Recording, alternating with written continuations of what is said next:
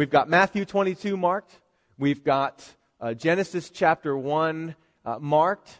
And one reminder, then we'll pray and we'll study. A reminder is this, is that we do this week after week after week. And we come here, we worship, and that it just kind of creates this separation between what's been happening in the world and gets our eyes and our minds focused on celebrating the Lord and reminding us who He is. And then we come into the Word together, and it's not necessarily, this time is not necessarily meant to change the way you feel, but it's meant to change the way you think. And if God can change the way you think, then that will change the way you feel. So this time is meant to change the way you think. Meant to change the way, unless you're already thinking properly. It's meant to change the way you think about God. Maybe it's meant to change the way you think about yourself. Or maybe it's meant to change the way you think about the world that we live in. And then if those things change, then you will find your feelings changing accordingly.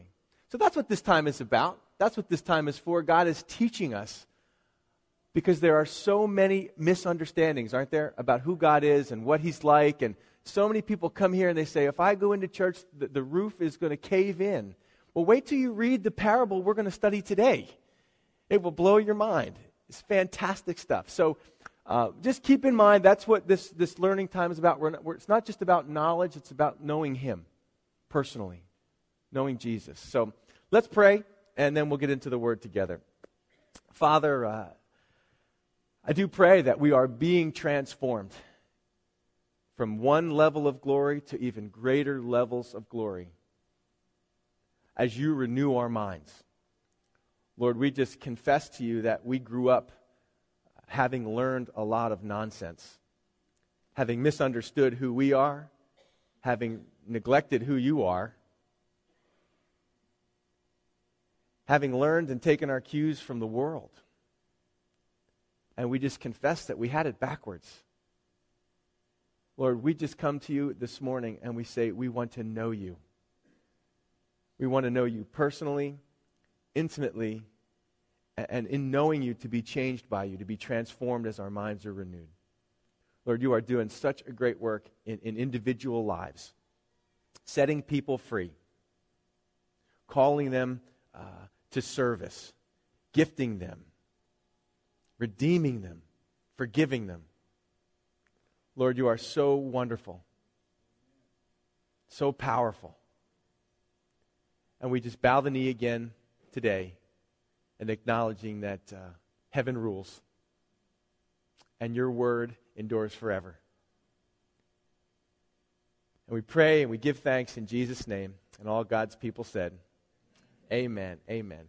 Matthew chapter 22, we are going to look at one more parable in a set really of three parables. We looked at two others over the last couple of weeks. This discussion began back in chapter 21. Remembering now it's Passion Week, and Jesus has merely days before He is crucified and buried and then rises again and then ultimately ascends to be with His Father. The cross, of course, standing between that event and where we are now. So merely days left, and He is teaching, He is pleading. He is pleading with His people to be saved, to accept Him as their King.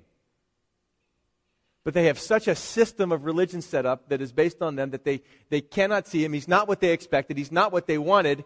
And so it has really become confrontational. And they ask Him as He goes into the temple. He cleans out he overturns the tables of the money changers. And they challenge Him, who are you to do these things, Jesus? I mean, you're just a carpenter from Galilee, from nowhere. And here you are in our temple, challenging our teaching this way. How do you have this authority? And so these parables, these three parables, the third one we'll read today, discuss that very issue. The first one was the parable of the two sons. And that looks at Jesus challenges the way that they had obeyed or disobeyed the commandments of God. They had neglected God's authority. And it's applicable because you might sit here in church, but the question is, are you really under God's authority? Is God really the head of you? Is he in charge, or are you still in charge? And if you say, well, yeah, I come and I sing and I listen, but I still make my own decisions, then you're just like the Pharisees. Except maybe you look a little bit better in some ways, So 2 sons say, the father says, go work in the vineyard. The one son says, I'm not going to go. But then he goes. He obeys ultimately. Even though he didn't obey at first, he then does obey. And that's a picture of the Gentiles, the non-Jews, who at first had no interest in God's commands, no interest in God, but then chose to respect his commands and follow and do what he said. Whereas the Jews are like the first son that's mentioned there, the second son, who said, oh yes, we'll do it. And then they never did. They said, oh yes, we keep the commandments. But Jesus would say, if you're angry at your brother, you've committed murder and they've committed adultery and these kind of things by lusting after a woman in their heart. So they would say, oh yes, we do it, but then they would not. They didn't. And then the next parable was how they deal with stewardship. Again, God being the owner of the land and them being simply stewards, vine dressers, to care for what was God's. They wanted it themselves. They wanted to be in charge, just like many of you. We want to be in charge of our lives. We want to be in charge of what God has given to us and make decisions with it. And that's what they had done.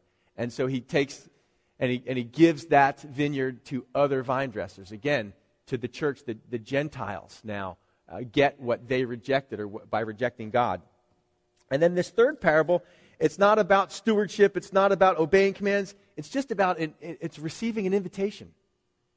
Just simply about how they would receive God's invitation. And I'll read it to you, and then we'll look at it in depth. So we are in chapter 22, verse 1. Jesus answered and spoke to them again by parables, and said, the kingdom of heaven is like a certain king who arranged a marriage for his son, and sent out his servants to call those who were invited to the wedding. And they were not willing to come.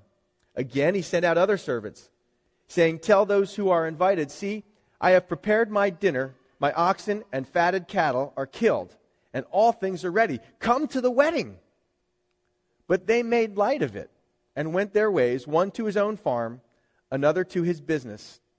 And the rest seized his servants, treated them spitefully, and killed them. But when the king heard about it, he was furious.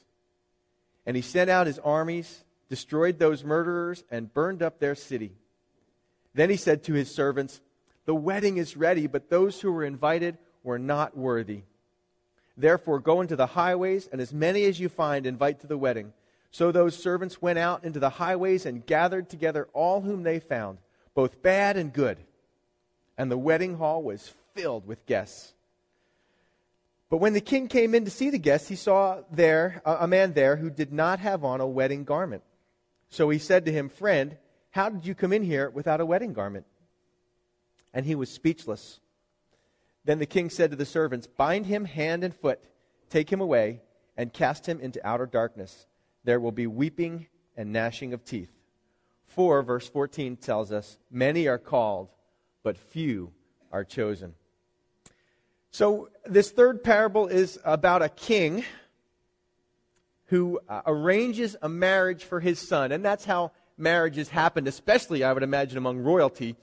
Even today, very careful about how when you're royalty, how you marry, who you marry. Oftentimes alliances are forged through marriages in royalty and weddings. So he had arranged this marriage. I thank God that he chooses to use weddings and not funerals to illustrate his kingdom, right? Because you look at the church sometimes, you look at the people that serve God, and sometimes it's like, the kingdom of God is like a funeral. And all the mourners came, mourning all that they had given up to be there Sunday, whatever it might be. God uses and picks this as an illustration of the kingdom, a wedding. And this would have been, we've been to weddings, right? Some of them can get ugly, but some of them are great times of joy, celebration. I have a very memorable wedding that we went to as a family. It was someone in Helga's family. And man, it was awesome. The food was incredible. It just kept coming. It was an Italian wedding, and it was like course after course, and an all-you-could-eat dessert buffet. And I love tiramisu. I don't know if you guys have ever had that. I love tiramisu. And it's like all you could eat. And we ate it all, I think. Man, it was awesome. And now that was just a human person, just a normal average Joe wedding. Now imagine a royal wedding. How many of you, will admit that you watched the royal wedding on TV? Maybe you did, maybe you didn't. Kate and William's wedding just not too long ago. Any idea how much that wedding cost? I'm going to tell you. Estimated cost of the royal wedding, $34 million.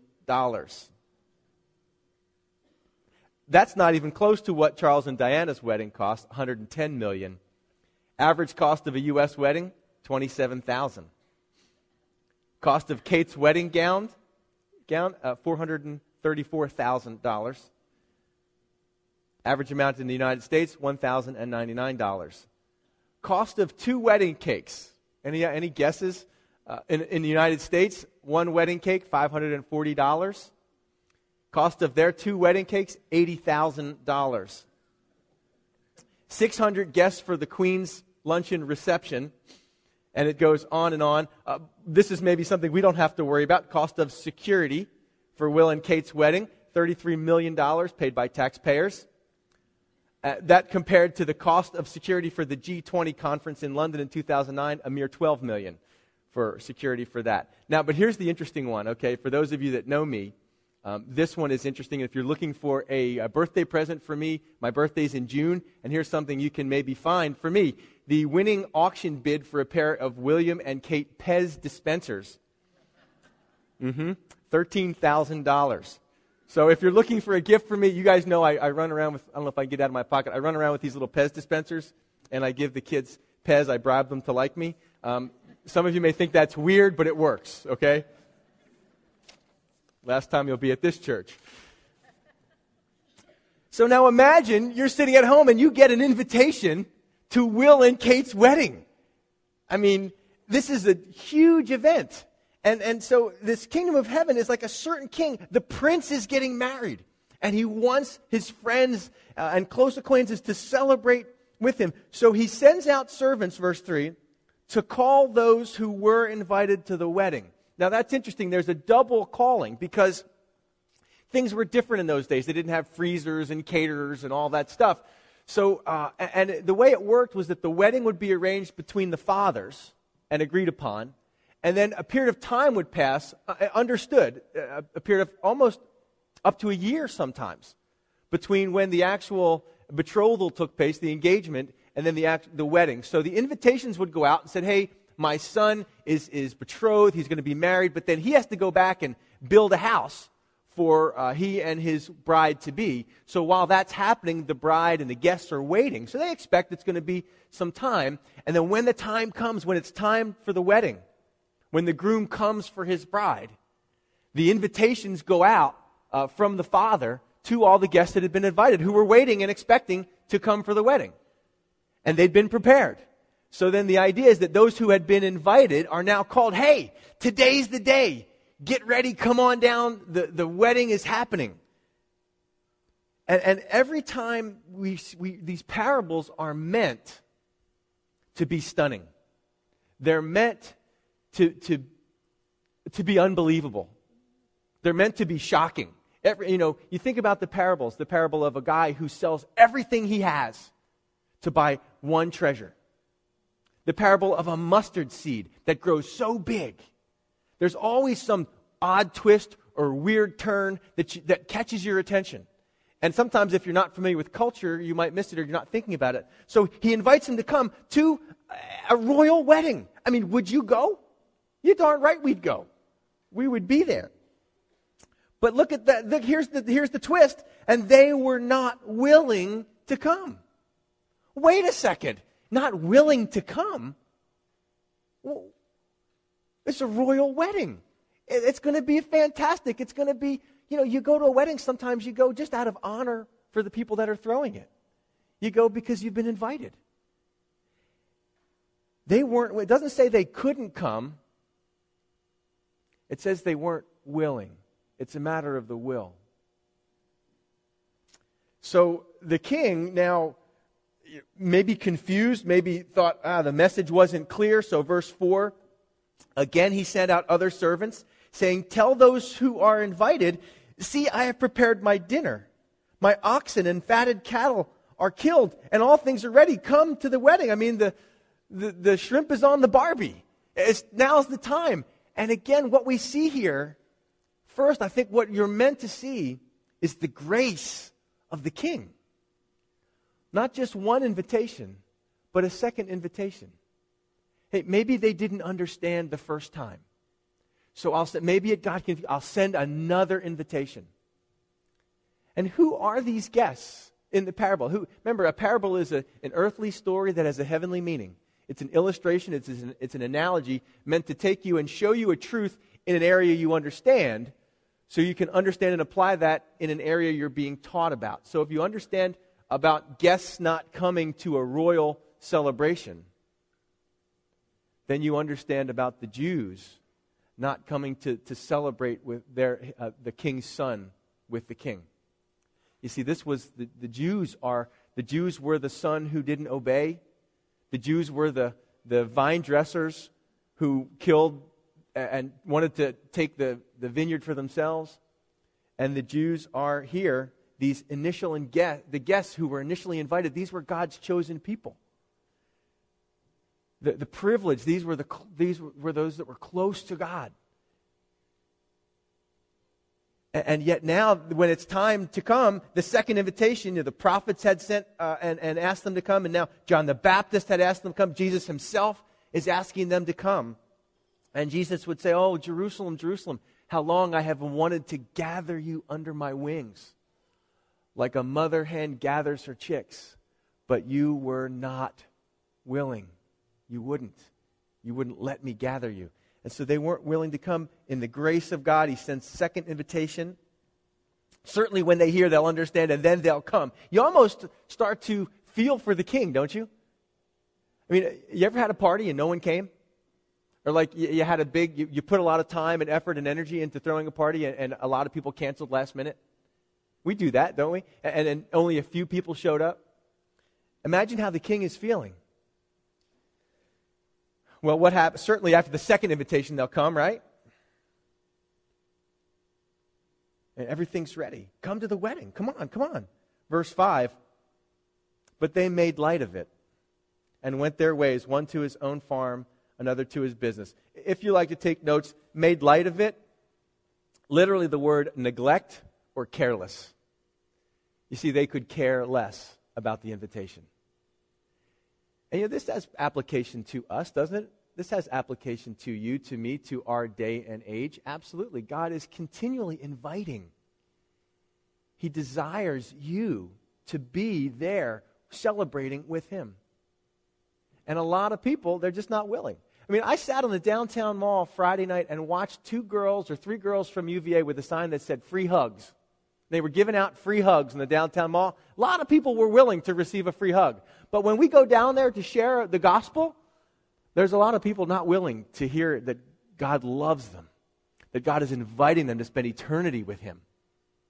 And they're just not willing. And, well, what gets in the way? What's the problem? Why were they careless? Well, or what did they do instead?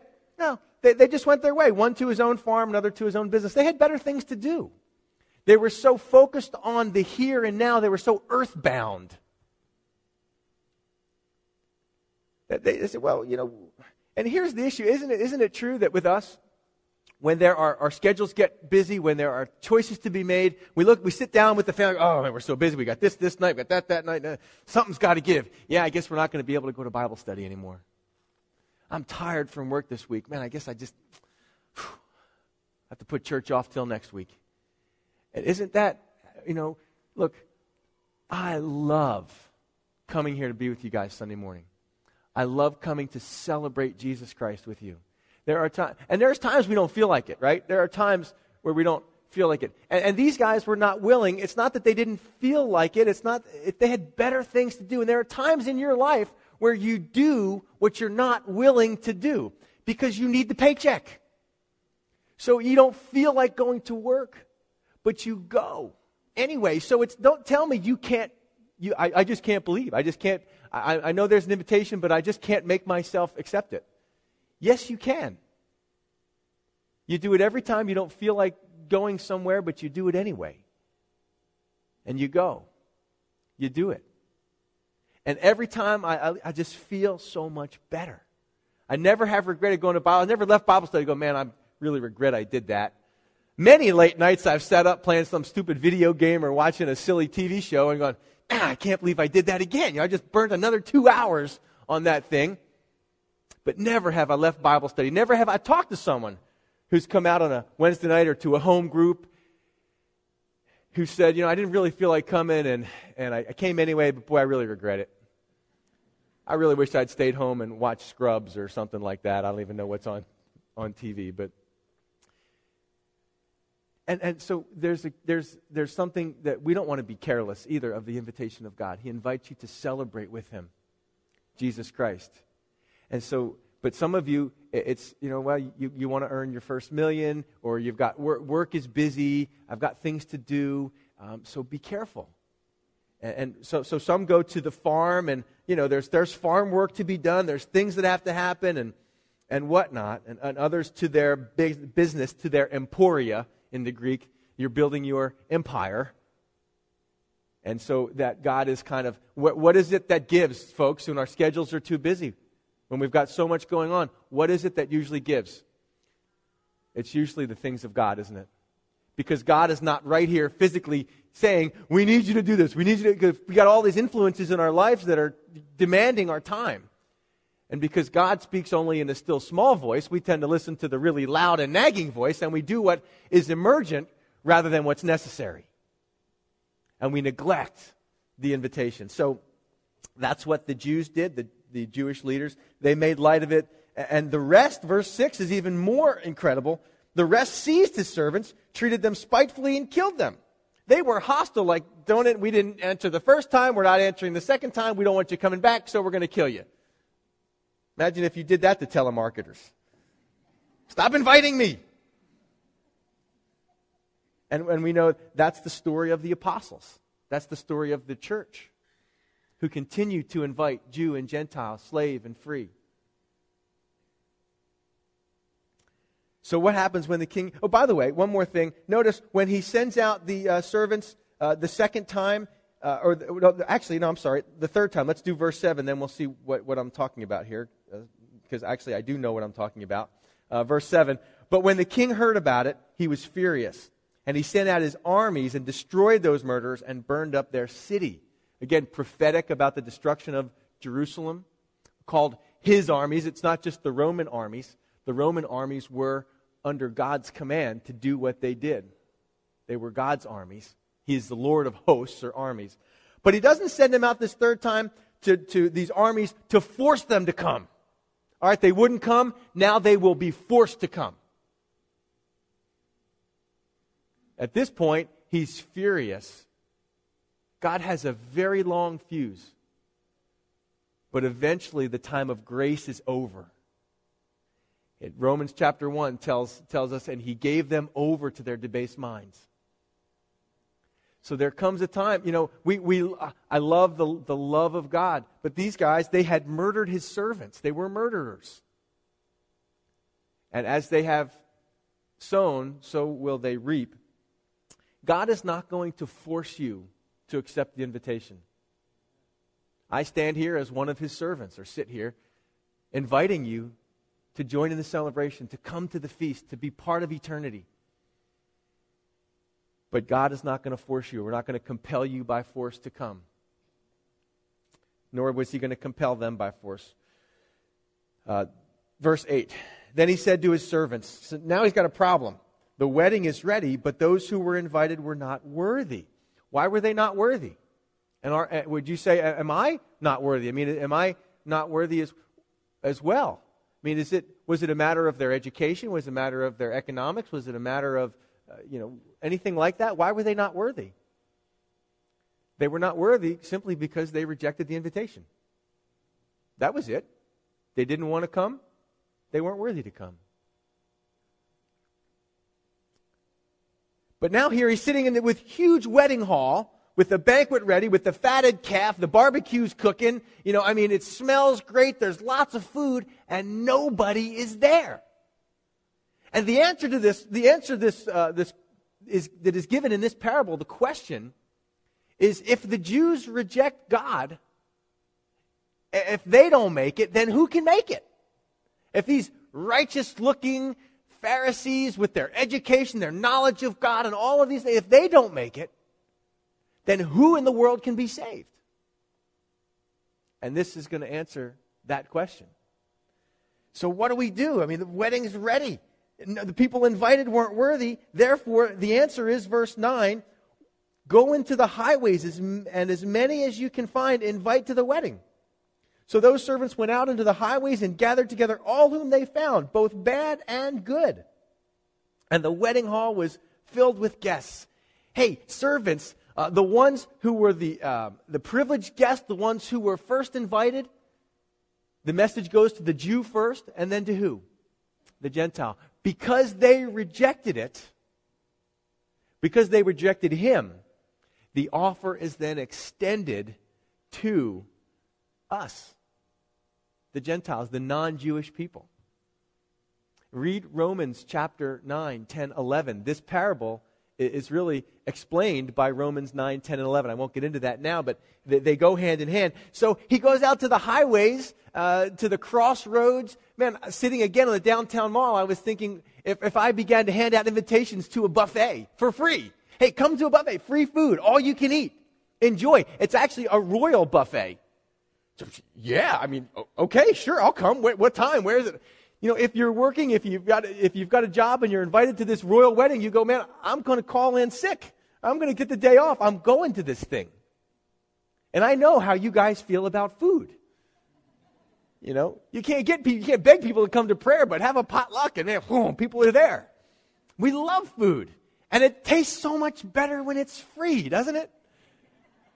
Man, it tastes so good when it's free. And who are the people that are being invited? Both bad and good. Don't be discriminating. Don't show any partiality when you're there inviting guys. Don't just look for the best looking people. And I know people that see Calvary Chapel get confused because they think God only invites the best looking, but it's not that way. Invite the bad and the good. This is what gives us the call to prison ministry. To the homeless shelters, invite the bad and the good, and to the university. To the prison and the university. Both. Don't be discriminating. Don't be discerning that way. Just invite them. And there I was in the downtown mall thinking, look at all the variety of people down here. There was a guy with cerebral palsy in a wheelchair. Yeah, come on, you want to come to the feast? Absolutely. There were people of every race, all kinds of dress. I mean, you see all kinds of stuff in the downtown mall. That is the crossroads of culture, isn't it, down there? There's some of every kind there. And God looks at them all and says, you know what? The people whom I had extended the invitation to wouldn't come. I've got all this food. Come and enjoy it with me. And so ultimately, it was filled, right? The hall was filled. So now the hall is filled. The people are ready. The king comes in. And to see the guests, let me see who has come to the wedding for my son, the celebration. And he sees an interesting man there who stands out among all the rest. He sees this man, and what makes this guy stand out? It's not something he has, it's something he doesn't have. What is it? It's a wedding garment. He doesn't have a wedding garment. They had been called off the streets. They didn't have time to go home and change clothes maybe. They were compelled to come because the soup was on. And so the king, and it doesn't really say how everyone else had the garment, but evidently everyone else got the memo, or it was given to them by the king. Is likely that when they came to the wedding, they were given a garment, something to wear, because these were thieves and traitors and tax collectors and the whole 9 yards. And so they all have on their wedding garments. Everybody else is dressed right. And these were the bad and the good, right? That all have on the same outer garment. But he sees this guy that stands out and says, hey, everybody else is dressed this way, but you're not. What's going on? He says, friend, how did you come in here without a wedding garment? And the guy was speechless. It means he had no answer, no excuse. He didn't say, well, I took it to the cleaners and, it got lost there, or I'm a poor man and I can't afford a wedding garment. He doesn't offer any excuses. He knows he should have had it. And so as the king approached him, he's just like, speechless. He's busted. And he was speechless. Verse 13, then the king said to the servants, this seems so harsh, doesn't it? Bind him hand and foot and take him away and cast him into outer darkness, for there will be weeping and gnashing of teeth. So everyone is at the wedding. This guy got closer. There were some that just were careless. They could care less. There were some that were hostile toward the invitation and those that were inviting them. And then this guy was all the way there. He could see, he could smell the food. He could see the dancing. And yet it's discovered he doesn't have a garment. So the question we all ask is, what's the garment? And they would have had a cultural understanding of this special wedding garment that would have been put on out of respect for the king. And the best thing I can say, and what most people would say, is just a direct reference to Isaiah chapter 61. Let me go there. You don't have to mark this yourself. But a fantastic verse in Isaiah 61 that makes an allusion to this idea here. Give me a second to get there. I think it's Isaiah 61:10. You're welcome to follow me there if you like. Isaiah 61:10 says this, I will greatly rejoice in the Lord. My soul shall be joyful in my God, for he has clothed me with the garments of salvation. He has covered me with the robe of righteousness. As a bridegroom decks himself with ornaments, and as a bride adorns herself with jewels. So, what is that garment? It is righteousness. It is Christ's perfect righteousness that we then put on.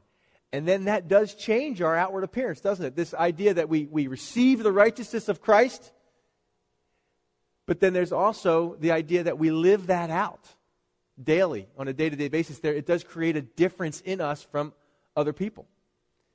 And so some would say that what this guy represents is those that have come, they've received the invitation, they're sitting in a church, in a school gym on a Sunday morning. And yet, then maybe this guy could have said, why did you not accept the garment? Well, I felt like what I had on was good enough. I didn't need anything else. I just was hungry. And I didn't need it. I'm okay. I'm fine just like I am. And maybe that's you. Maybe you're here and you're listening and you're participating on some level, but not on a deeper level. In other words, God is offering something to you. He's offering to you righteousness. And you're saying, I'm a good person. I'm fine just like I am. Because the Bible tells us to put on Christ. Since we have put off the old man with his deeds, we put on Christ. And because we put on Christ, we put on the deeds that go with him. So we put him on by faith. We accept him. We identify with him.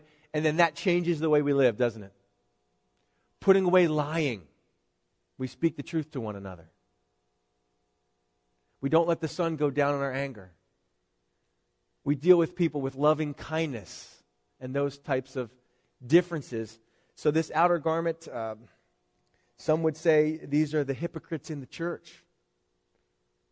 Those that have refused to accept Christ's righteousness for themselves, still hanging on to the fact that they are good people and going to go to heaven because of their own works or something like that.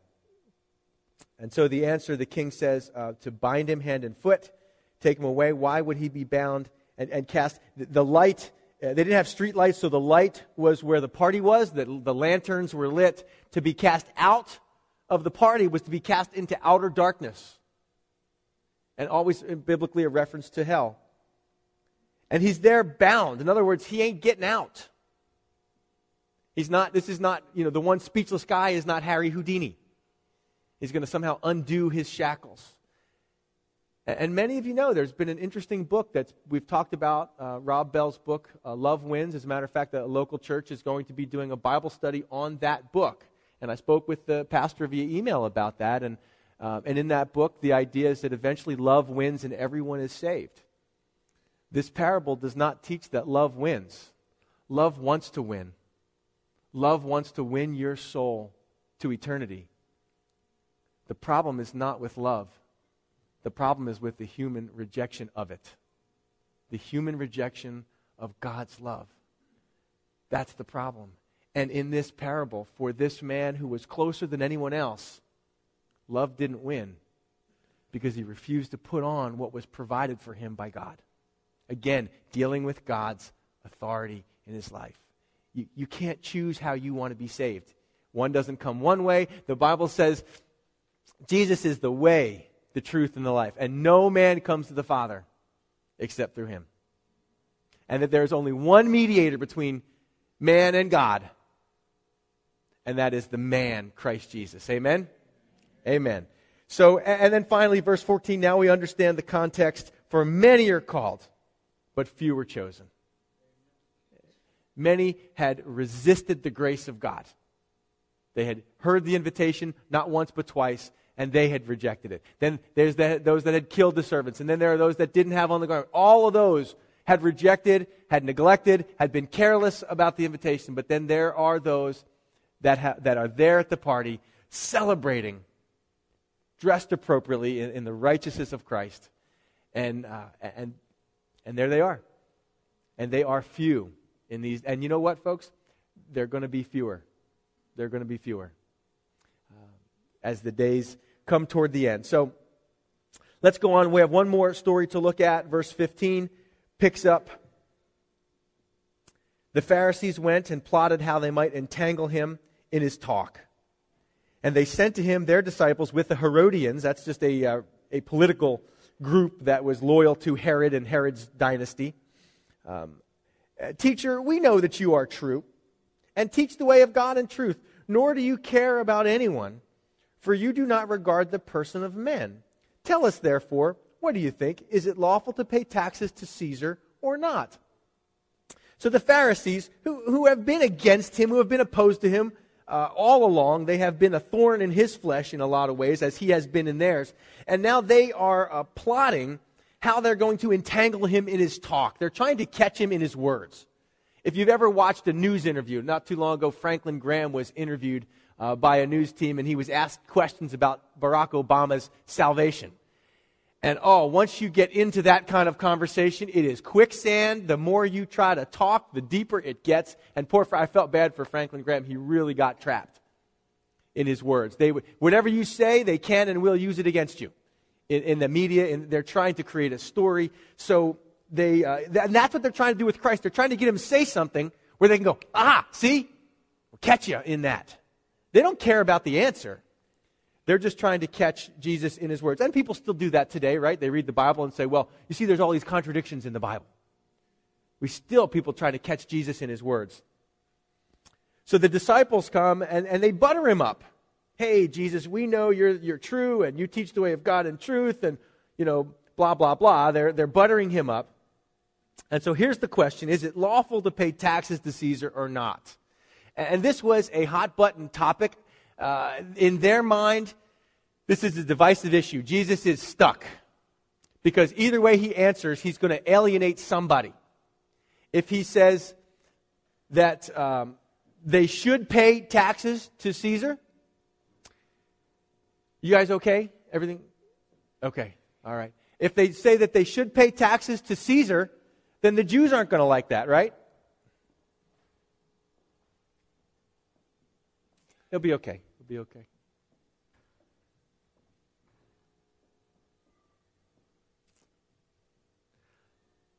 So let's see if we can get back to focus here. If he says, yes, we need to pay taxes to Caesar, that would have been an affront to the Jews. And if he says, no, we don't have to pay taxes to Caesar, that would have been an affront to the Romans. So Jesus is stuck. He's either going to get himself in trouble with the Romans or he's going to get himself in trouble with the Jews. So they've got him stuck. Now his answer to this is absolutely fascinating. Verse 18, Jesus perceived their wickedness and said, why do you test me, you hypocrites?